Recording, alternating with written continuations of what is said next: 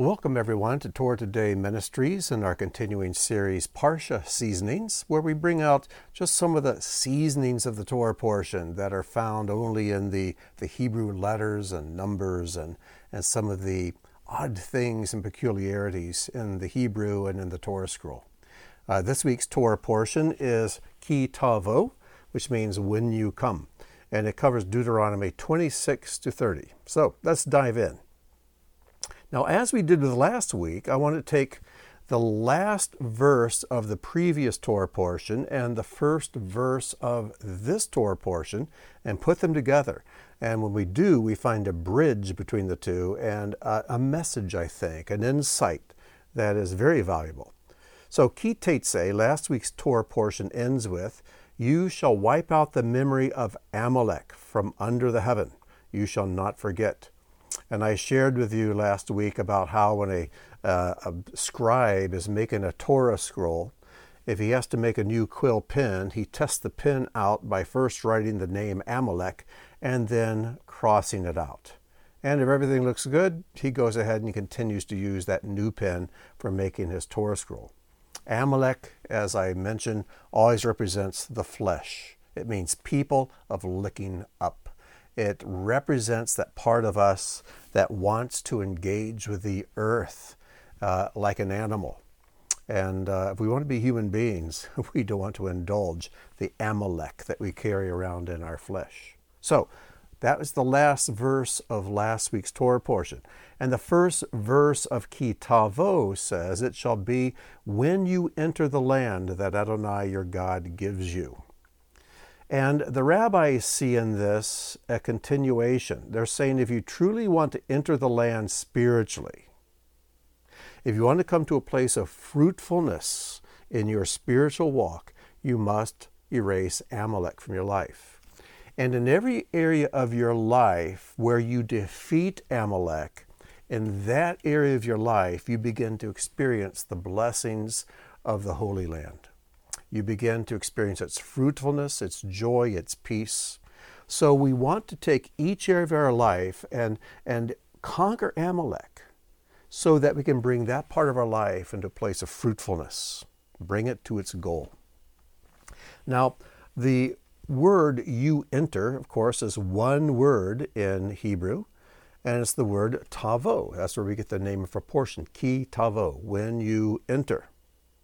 And the rabbis note that if you swap the first and last letters of that word, it becomes the word avot, which means fathers.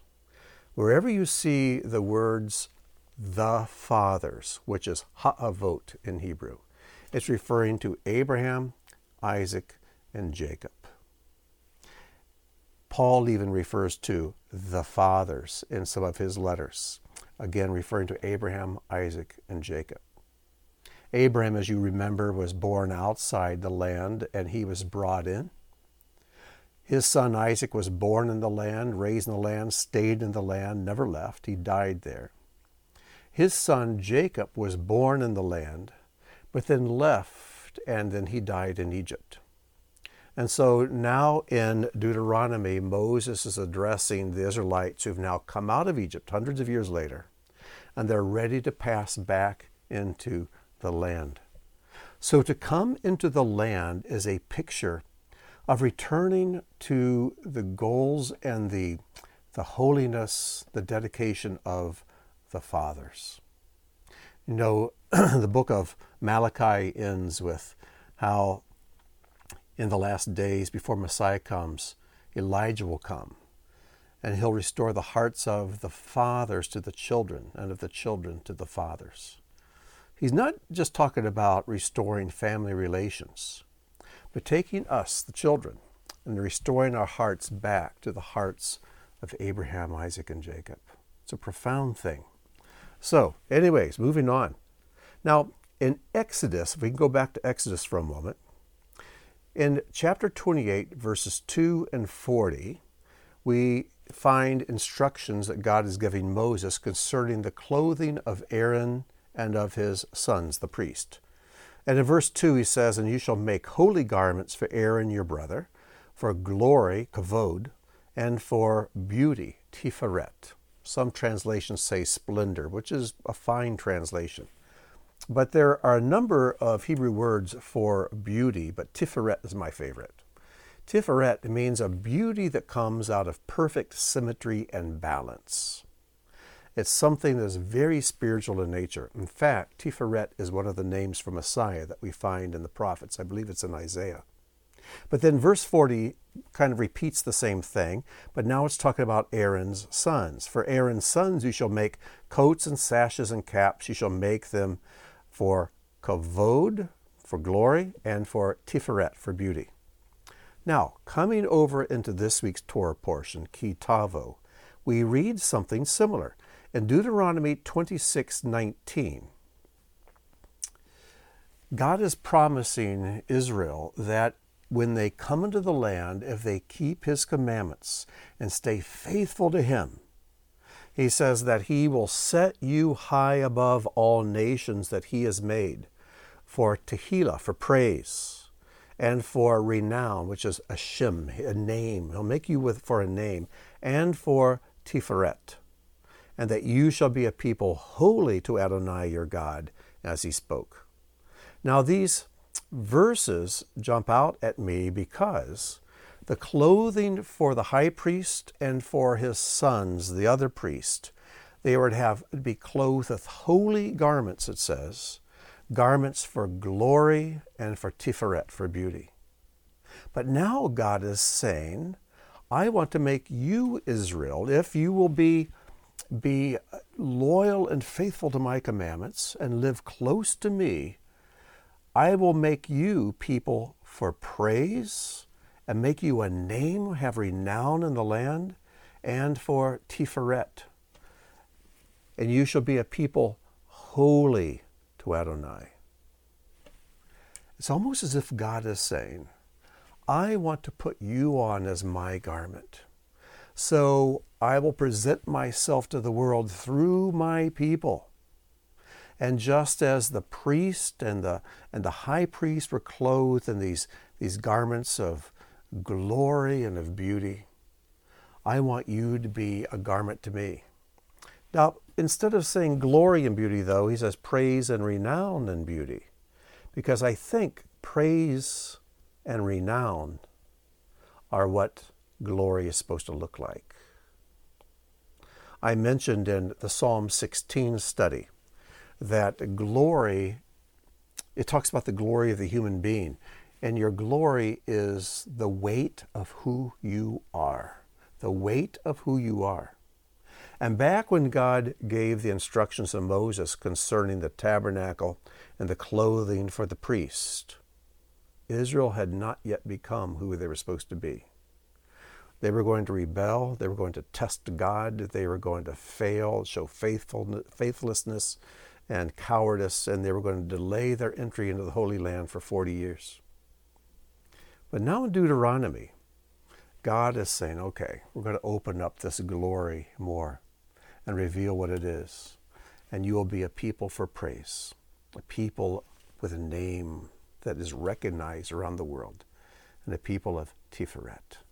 And I'm going to clothe you as with a holy garment and present myself to the world through my people. I think it's a beautiful connection.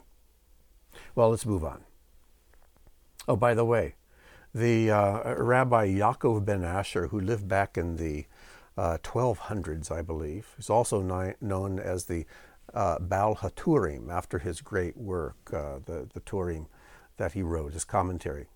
He said, in the future, the Holy One, blessed is he, will be a crown on the head of each and every righteous person, which may be understood as he will return to them the very crown with which they crowned God in their prayers. It's almost as if they crown God in their prayers, they give him glory, they praise him, and they lift him up. And God says, I'm going to do the same for you. What a God we have. What an amazing, humble God who loves his people. Now, moving on down to Deuteronomy 27, verse 2. It says, and on the day you cross over the Jordan to the land that Adonai your God is giving you, you shall erect large stones and plaster them with plaster. What they were to do is when they cross over, take these large stones, cover them with plaster, and then to record the Torah on the plaster. Whether it was engraved into the plaster or it was painted on the plaster or both or just how they did it, he wanted this Torah to be recorded on these large stones that were covered with white plaster. Now, the phrase, you shall erect, is one word in Hebrew, and it's right here, v'hakemotah, and it is only found 2 times in the entire Bible. This is the second place here in Deuteronomy 27:2. But can you guess what the other application was? What else is it that God commanded them to erect? And you shall erect, v'hakemotah. It's in Exodus 26:30. It says, then you shall erect the tabernacle according to the plan for that you were shown on the mountain. So this word, which is only found 2 times, is spoken first about the tabernacle they were to erect, which is going to be a place where God would rest his presence in the midst of his people. The other time it's used is with erecting these large stones, covering them with plaster, recording the Torah on them. So, the only 2 uses of this word have to do with the tabernacle and with the recording of the Torah in a public place. And if we put them side by side, I think we get a beautiful menorah pattern. That God dwells where his Torah is recorded. Where his Torah is proclaimed, you can find God's presence. And when you don't have the Torah, you don't find God's presence on display. So the people were given 2 things to erect, a tabernacle and also these stones to record the word. And if we want God to dwell richly in us as a tabernacle of his presence, of his spirit, we need to have his Torah recorded in our hearts. We need to build his word into our hearts. We need to quit looking at the Torah as a reference book that we look things up in. It's more than that. It is our spiritual nourishment. It is our life. It is the means of connection with God. It is the presence of Messiah in printed form. It's much more than just a reference book. So if we want God to dwell in us richly, we must have his word dwelling in us richly as well. And then we come to Deuteronomy 27, verses 15 to 26. Now in our Torah portion, I'm sure you've read it, we know that the curses that were pronounced were to be pronounced on Mount Ebal and the blessings on Mount Gerizim. And then the blessings and the curses were proclaimed, and after each one, the people would say, Amen. And there's the word Amen, probably the most common Hebrew word in known around the world.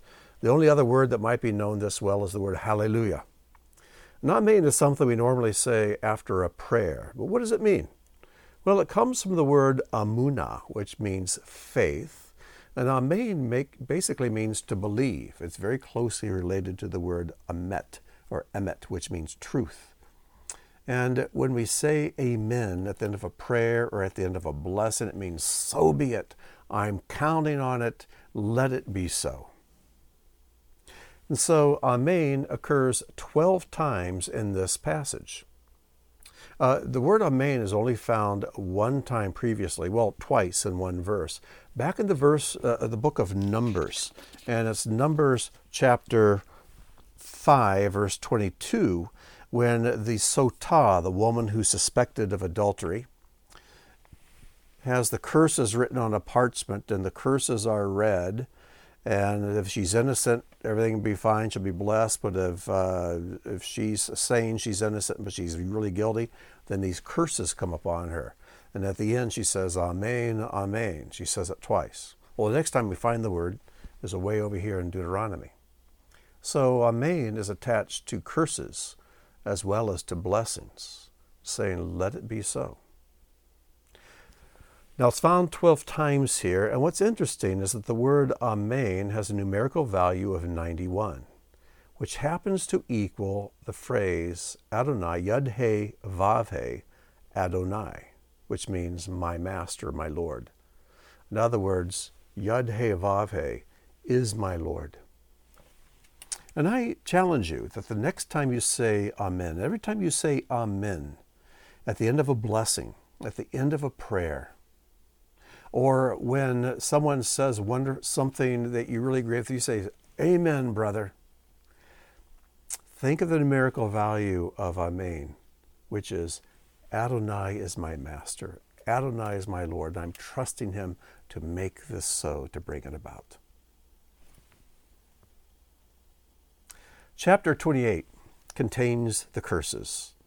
The chapter is filled with curses, and the rabbis, they count the letters. In fact, a scribe is called a sofer in Hebrew, which comes from the word which means to count. And they count the letters to make sure there are none missing. There are 676 letters in this chapter. 676 happens to be the numerical value of ra'ut, which means evils. It's the plural word for evil. It also has the same numerical value as to be wicked, blindness, to be cut off, nakedness. It's a numerical value for his harm, and also for I will hide. And yet 676 equals 26 times 26. And as we know, God's name, Yad-Heh-Vav-Heh, equals 26. And this is just another one of those places where we see that even in unpleasantness and in pain and wickedness and evil, God is still God. Adonai is still my Lord. And he can even use the wickedness in the world. He can even use the wickedness of my own failings. He can use them somehow to bring about good. Shall we sin that grace may then abound, Paul asks? And he answers the question by God forbid. We should never use this principle that God uses everything for his purposes as an excuse to sin. Never, ever do that.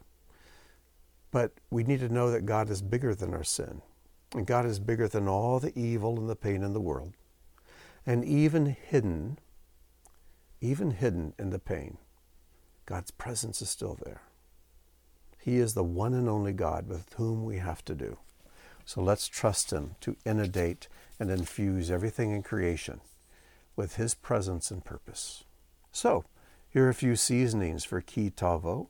I hope they're a blessing to you, and I look forward to speaking to you again in our next Torah portion. So until then, may God bless and shalom.